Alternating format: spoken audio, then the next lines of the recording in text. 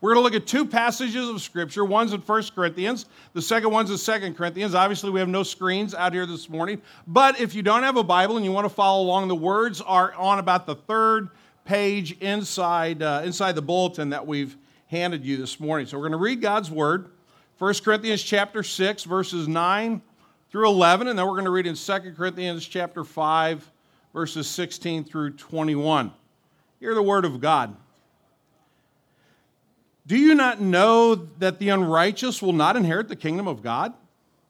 Do not be deceived, neither sexually immoral, nor idolaters, nor adulterers, nor those who practice homosexuality, nor thieves, nor greedy, nor drunkards, nor revilers, nor swindlers will inherit the kingdom of God. And such were some of you. But you were washed, you were sanctified, you were justified in the name of the Lord Jesus Christ and by the Spirit of our God.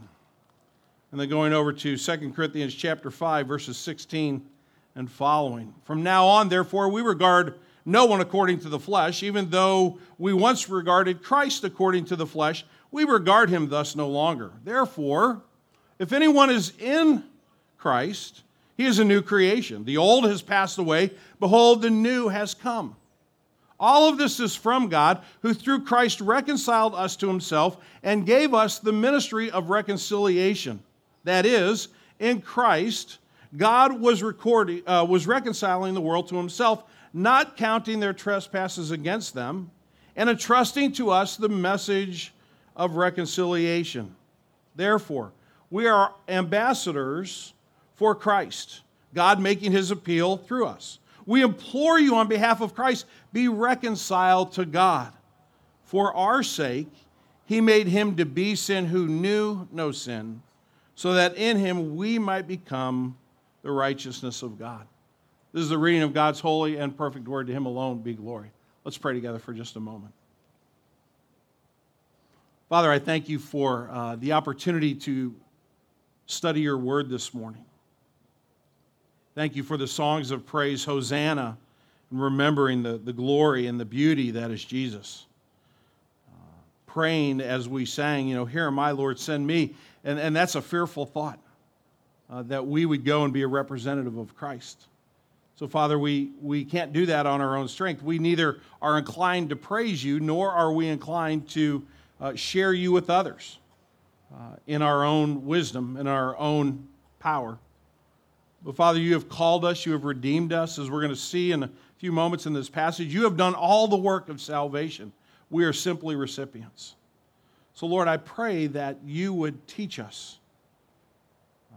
You would remind us of our condition apart from Christ. Teach us once again of the identity that we have in him. And then, Father, may we respond by committing ourselves anew to his glory and to the growth of his kingdom. Father, forgive me for my sin. Please don't let me stand in the way of what you want to teach us this morning. I pray in Jesus' name. Amen. Well, I was noticing as we were kind of setting up outside this morning that in each service now, we're Presbyterians, even though we don't talk about that a lot. Presbyterians are very habitual kind of people. When we form habits, we kind of stick with them all the time. So even though we've only been here a little while, there's a group of folks that have now started pretty regularly, sitting outside every Sunday if the weather's nice and having their chairs here and looking inside. And I saw some of the looks on their faces as you all who don't sit out here normally were setting up, and it was like, well, there goes the neighborhood. And don't worry if you're an outsider. We'll get out of your way. Next Sunday we'll move back inside and we'll leave you in peace. But as Christians, and as we consider the notion of living it up in a life to the fullest, how do we live in the world where when people see us walking down the street, they don't say, well, there goes the neighborhood? There come those really self-righteous, arrogant people who are just going to tell me everything I've ever done is wrong, and they're going to tell me how they get to go to heaven and I don't get to go to heaven, and they're going to look down their noses at me, and it's just really going to be kind of a crummy relationship. How do we move in a radically different direction than that? Because now people can find. Now, you can see this building from the street, and we have people literally dropping in still every week for certain, and sometimes during the week, every day, someone will stop by and want to look around and want to see the building. When they find out it's a place where Jesus' disciples gather, what's their reaction? We have a responsibility to them as followers of Christ, to live in a way that reflects who we truly are. That we live in a way that really reflects a mature and appropriate understanding of what it means to be a disciple of Jesus. So therefore, the sermon in a sentence, again, you can't put it on the screen this morning, but I'll really focus in on the three key words. The sermon in a sentence is this: let's remember our old condition apart from Christ and our new identity in Christ in order to renew our commitment to Christ. So we want to talk about our old condition, our new identity, and then our commitment moving forward. Let's start with our condition apart from Christ. Paul gives this staunch, difficult list of sins in 1 Corinthians chapter 6. And when you read it, you just kind of want to recoil just a little bit. But Paul, inspired by the Holy Spirit, loves us enough to tell us the truth. And he starts out with kind of an umbrella big picture statement. In verse 9, he says, don't you know that the unrighteous will not inherit the kingdom of God? And then he says, don't be deceived, neither the, and then he gives a list. Now, this list is not inclusive. It's not everybody, but it certainly is representative of the lives that we live that can separate us from God, lives of rebellion against God. So he gives us like sexual immorality, idolaters, adulterers, homosexuals, thieves, greedy, drunkards, revilers, swindlers. None of those folks will inherit the kingdom of God. Our condition apart from Christ is bleak. It is filled with sinfulness, but it's also leading to a destructive end. And then Paul says this. He says in verse 11, and such were some of you. Now, I got to tell you, I think there Paul was actually being polite. I think Paul was actually trying to ease folks into this conversation. Because what he certainly could have said, and such were all of us, right? But I think he's challenging the Corinthians to actually consider the list and see if they find themselves there in their natural condition. To see if they wouldn't look at this list and say, I might not be, every one of these words might not define me, but certainly several of them do, or one or two of them do. I think when Paul says, such were some of you, he was giving us a chance to embrace this truth for ourselves and not trying to shove it down our throats. But if I look at that list this morning, I can certainly see much of that sin in my own life. That describes the condition of Tom Ricks apart from Jesus. And the big picture is that word unrighteous, meaning I'm not right with God. I'm actually living as an enemy of God. It's not that I kind of hold God off at a distance and I kind of like him a little bit and I'll kind of hang out with him on Sunday and spend a little time with him. But other than that, we're just kind of casual acquaintances. We're not really good friends. No. Apart from Christ, I want nothing to do with God. I want to get as far away from God as I possibly can. I don't want God speaking into my life. I want to control my life, and I have no use for him whatsoever. In fact, I have animosity towards him. He is my enemy. And Paul says if we're going to deal with the big picture, we need to understand that the word that defines us best apart from Christ is unrighteous. And so the rest of the list is simply the resulting action of the condition. How do I live when I'm apart from Christ, when God is my enemy? How do I fight against him? Well, I fight against him with expressions of sexuality that are unhealthy and hurtful, and not the sexual expression that God gave as a gift when he created us, man and woman.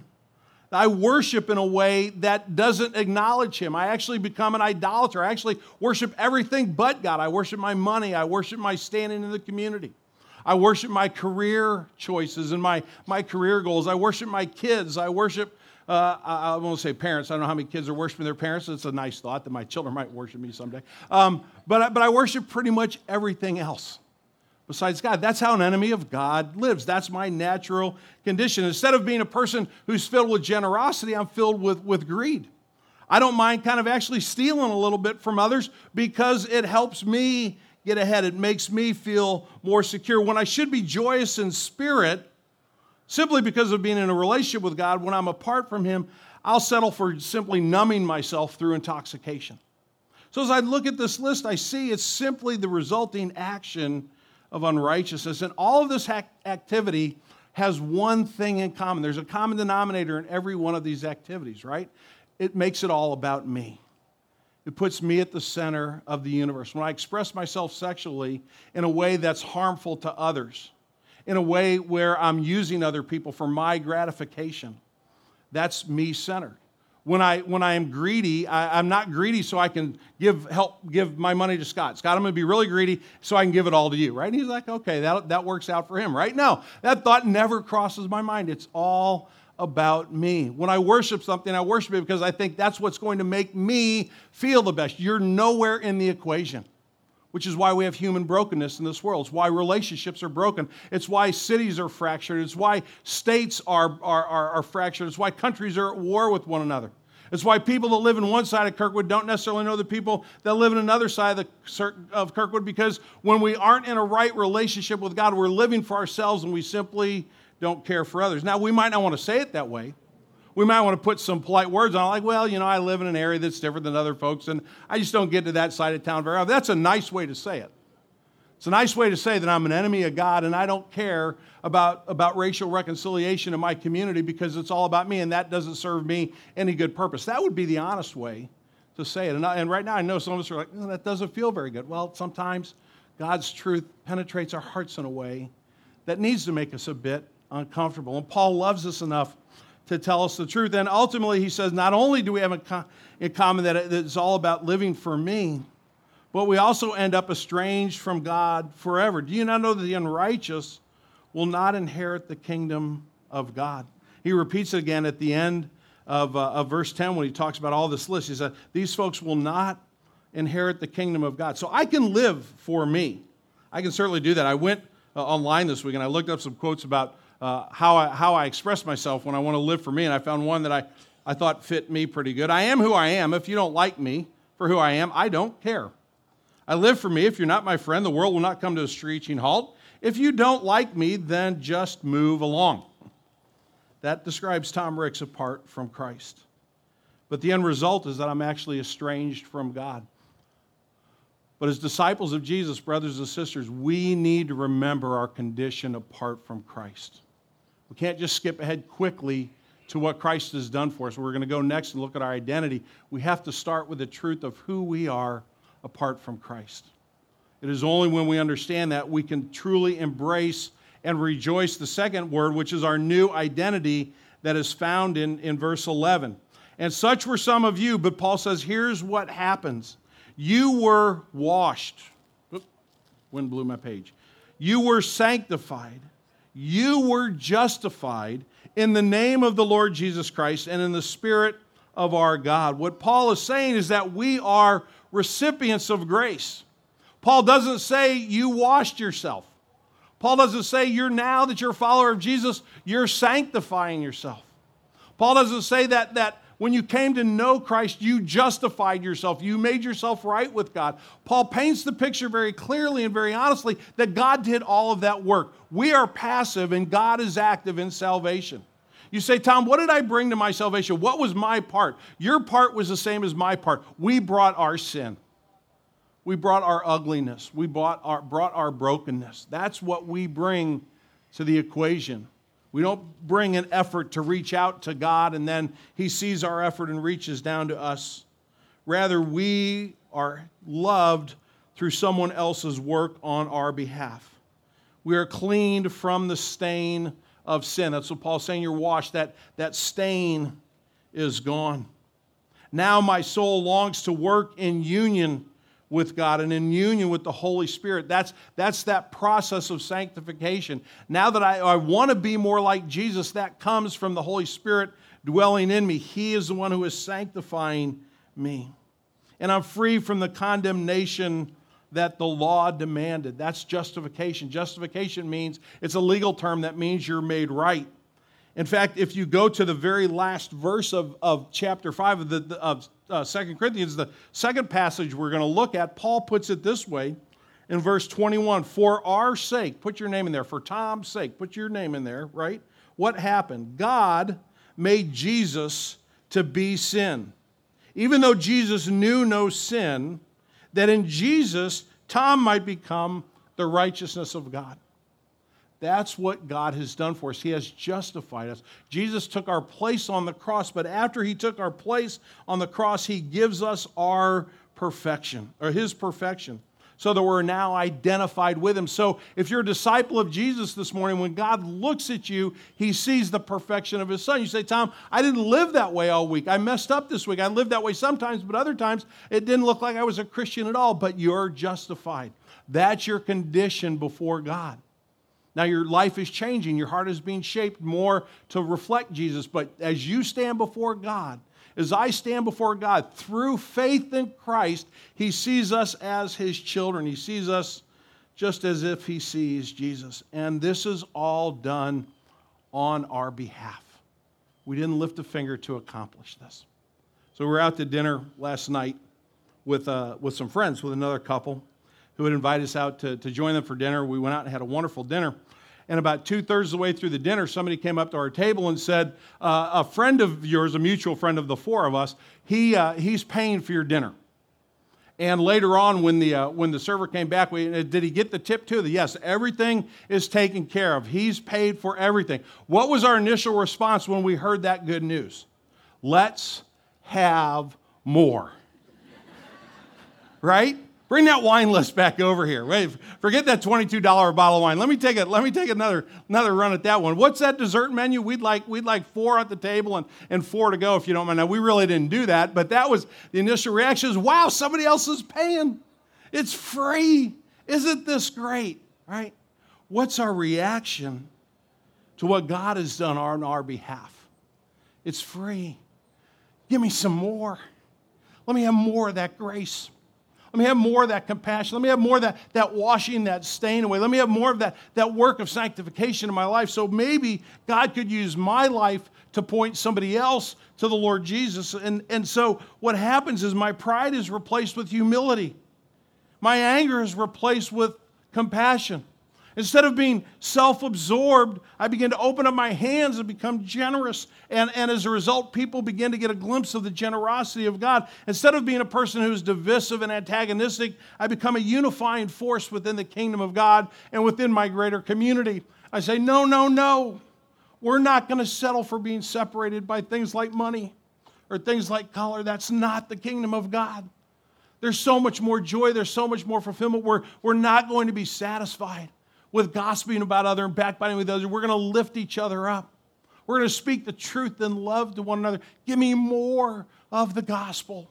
Give me more of the presence of God in my life. Which leads to the third question is, are we going to live in our new identity? Are we going to renew our commitment to Christ? That's where Paul takes us in chapter 5 of 2 Corinthians. And he talks about this work that God has been doing in our lives. And he starts off in verse 16 and 17 by saying, there's a new way of thinking. If you go over to 2 Corinthians 5, he says, from now on, now that I'm a disciple of Jesus, right, we regard no one according to the flesh. Even though we once regarded Christ according to the flesh, we regard him thus no longer. Therefore, if anyone is in Christ, he is a new creation. The old has passed away and the new has come. Paul says, I have a new way of thinking. And that term, according to the flesh, he says, we don't regard anybody according to the flesh. We don't regard Jesus according to the flesh. What's he saying there? He's taking us back to that notion we've already looked at, that unrighteous condition where it was all about us, right? So Paul says, when I think in the flesh, I reject Jesus as my Lord. That's step one. And then step 2 is I make it all about me and I don't care about you. And I'm hurtful and I'm selfish, right? And Paul says that's how we used to think. We used to regard Jesus as an enemy, but we don't anymore. He's now a friend. We don't regard anybody as an old creation. We now look at people the way God wants us to look at people, filled with potential and filled with grace and filled with love and filled with compassion. That's how we want to approach our human relationship. Paul says the thinking has shifted, and it's shifted in a radical nature. We no longer reject Jesus and put ourselves at the center. Now, as followers of Christ, we're celebrating this new creation, this God-given life. And notice again, we're passive. If you're in Christ, you are a new creation. How are you in Christ? He brings you to himself. He pays the price for your sins on the cross. He dies for you and for me. He's resurrected to new life as God's stamp of approval that his sacrifice has been accepted. And then through the Holy Spirit and through the Word of God, he says, come on, let's you and me get real, real tight. How about you and me spend our lives together? And how about we spend all of eternity together? Because that's the kind of love that God has for us. So Paul says that truth has radically changed the way we think. But it also leads to a new way of living. Look at verses 18 and 19, right? All this is from God, who through Christ reconciled us to himself, and then look at the change now of life, and gave us the ministry of reconciliation. That is, in Christ, God was reconciling the world to himself, not counting their trespasses against them, and entrusting to us the message of reconciliation. In other words, this new way of living is not for me, it's living for others. This ministry of reconciliation, this ministry of balancing the books, where we're out of whack with God, but through Christ, things can be made right. We can come into a love relationship with him. And God now says to Paul in 2 Corinthians, and he says to you and me this morning, if we're Jesus' disciples, this is the ministry I give you. In other words, the gospel just doesn't come in to change your heart and to give you a confidence in your salvation, and that you can kind of put your feet up and say, man, this is great, I just can't wait to get home. This is really a wonderful taste of it, but I can't wait for heaven. And boy, I sure hope a bunch of other people make it. Wouldn't it be nice if Uncle George were in heaven too? He doesn't know anything about Jesus, but wouldn't that be great? Wouldn't it be awesome if my boss actually heard the gospel? I certainly hope that somebody who knows Jesus will go and talk to him, but I'm just going to kind of hang out. No, what happens is we understand that our identity leads to a commitment. And that commitment is not to go around and tell everybody how bad they are. Let me say that again. A commitment is not to go around and tell everybody how bad they are. It's a commitment to go tell everybody how much God loves them. They know how bad they are. When they're honest with themselves at 2 o'clock in the morning, just like you and I have those moments where you got to go, man, I just don't like what's in my heart. People know that. We don't need to judge people. We need to point people to Jesus' love. And they're going to ask the question, eventually they're going to say, how could God love somebody like me? Bingo. Let me tell you, because I'm just like you. Let me take you to 2 Corinthians, or 1 Corinthians chapter 6 and show you the kind of person that I am apart from Christ. But guess what? Let me show you what God's done. And we begin this ministry of reconciliation. We are God's representatives according to verse 20. Therefore, we are ambassadors of Christ, for Christ, God making his appeal through us. So Paul understands this. He understands that God has called them to this ministry of reconciliation. And so he says that God is making his appeal through us. Therefore, he goes to the second person, including his fellow compatriots, right? And he says, we implore you on behalf of Christ, be reconciled to God. There's the ministry of Green Tree Community Church right there in a sentence. All that we do, everything we are, happy anniversary 1 year, and Lord willing, for the next however many years until Jesus comes back. Hopefully long after you and I are long gone, because God's laid a foundation through us, that Green Tree Community Church would be this sentence: we implore you, through Christ, be reconciled to God. It's a message. You have kids in Sunday school this morning, that's the message they're hearing. If you're in our small group ministry, that's the type of message you hear. If you go to a Sunday school class, that's what you're hearing. You're hearing all about the ministry of reconciliation. And Paul uses wonderful, colorful language here. He says, we are ambassadors. We are official representatives of God. I read a story recently about a man who was convicted of a crime in Spain in the 1890s. And he was wrongly accused, and it went all the way to the ambassador of the United States, the ambassador to Spain, and the ambassador reached out to the judge, and he wouldn't overturn the conviction. On the day that he was going to have to start his sentence, the ambassador showed up with an American flag, and he draped it over the man. And he said, if you do, whatever you do to him, you do to the United States of America. Right? Well, that's a whole different story, right? We are ambassadors. We say, you want to know what it's like to be in a relationship with God? Look at us. We represent him.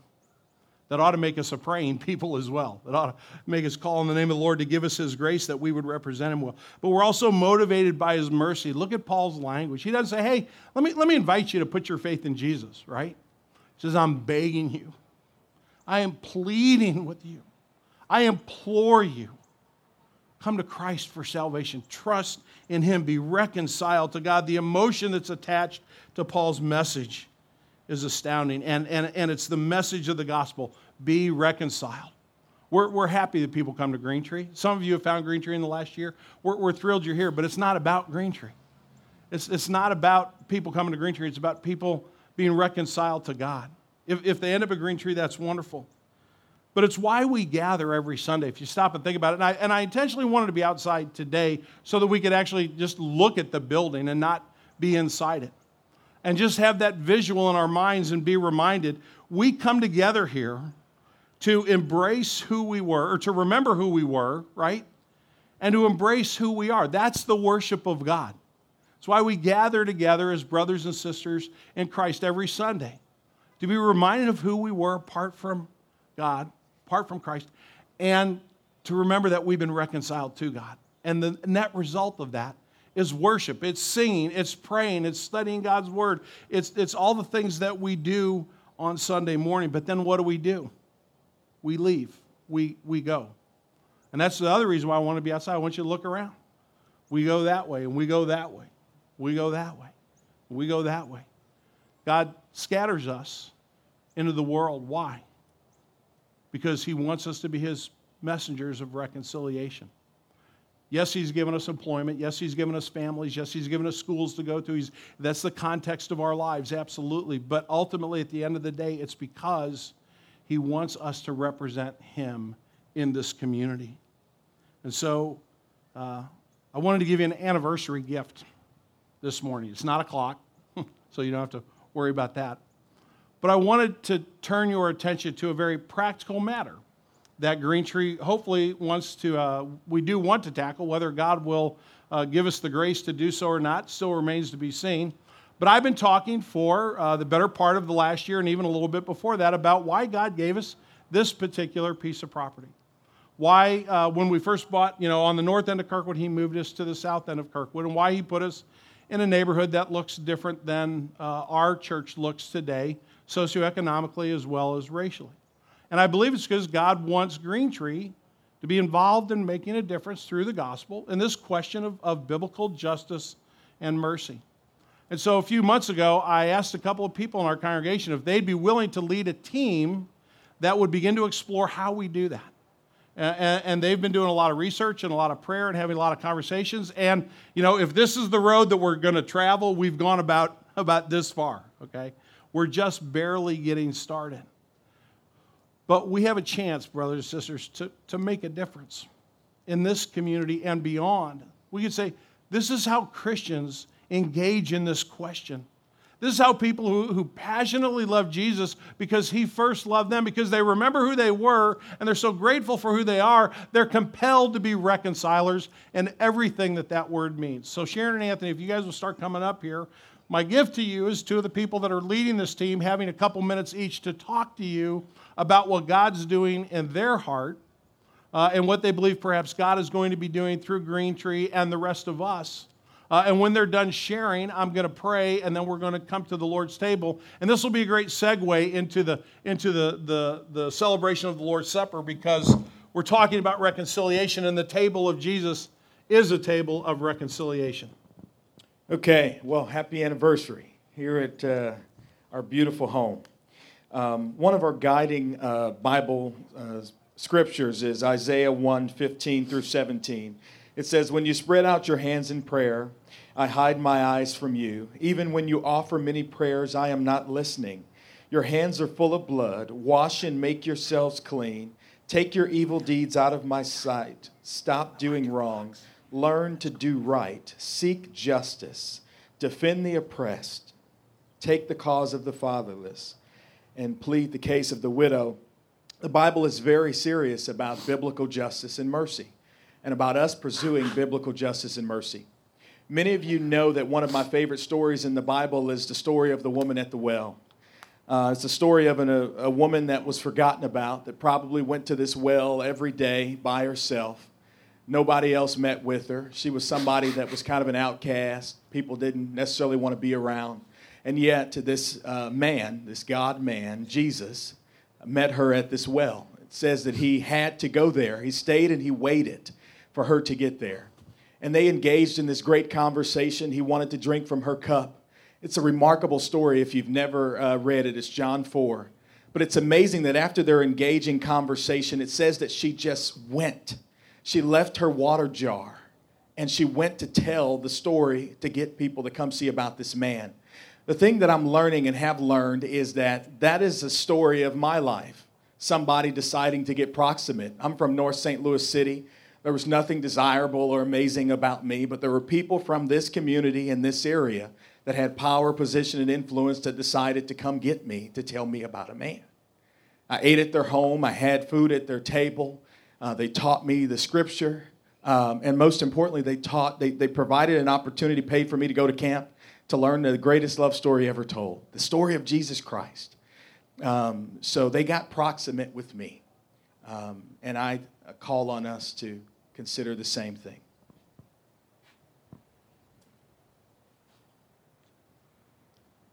Rich and I have learned a lot about justice and about our region in the last 2 years, but I come to these issues from another perspective as well. The gospel calls us as believers to care for the widows, orphans, foreigners, and the poor. We all have a story, and this is mine. My early life was spent on a farm without running water. My father died when I was 9. I was raised by a widow who worked at a shoe factory and made $6,700 a year. It was hard. When I was in high school, I passionately wanted a college education. My mother and I didn't know anything about that process. I was one of 6 from my school that was awarded a scholarship to the University of Missouri, and the guidance counselor decided that 3 of those 6 were college material and helped them. I was not one of those 3. So I missed the deadline. I didn't receive any financial aid, and that made it harder. I later discovered when my mom paid my tuition, she had $10 left. Systemic injustice is real.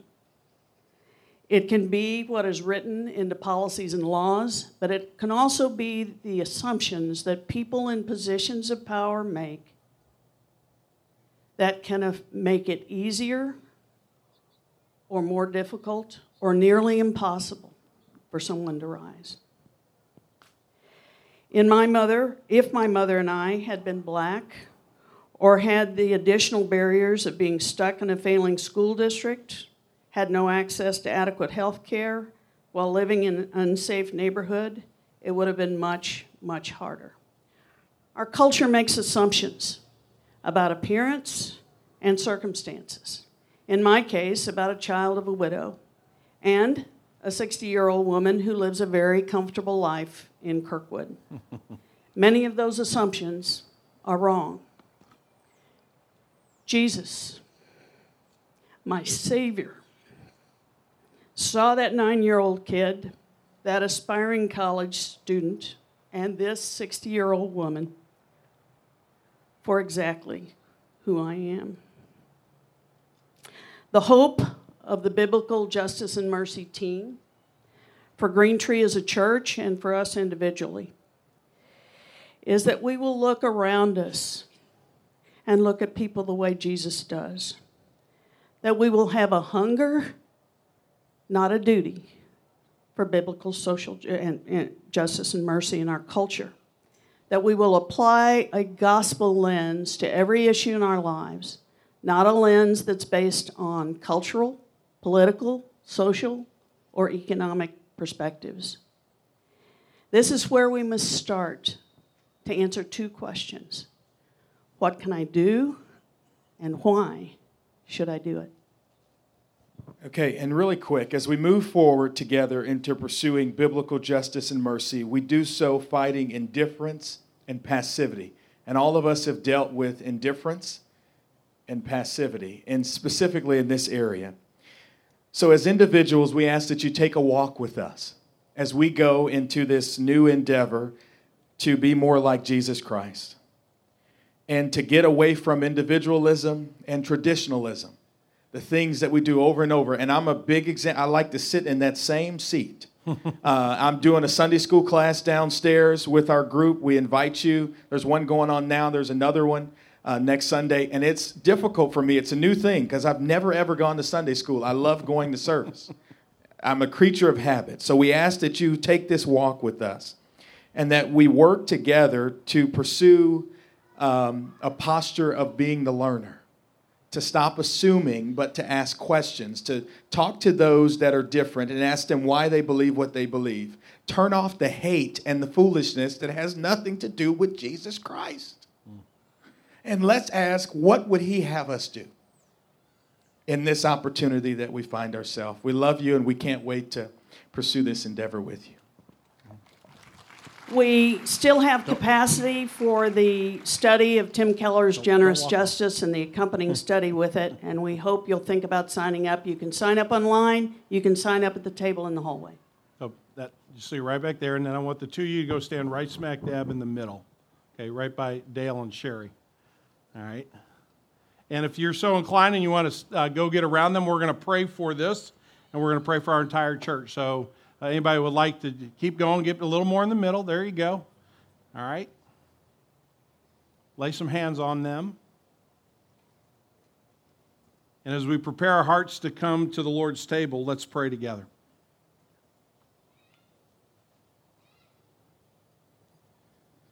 Father God, we are to be used by you for reconciliation. We are not the authors of reconciliation.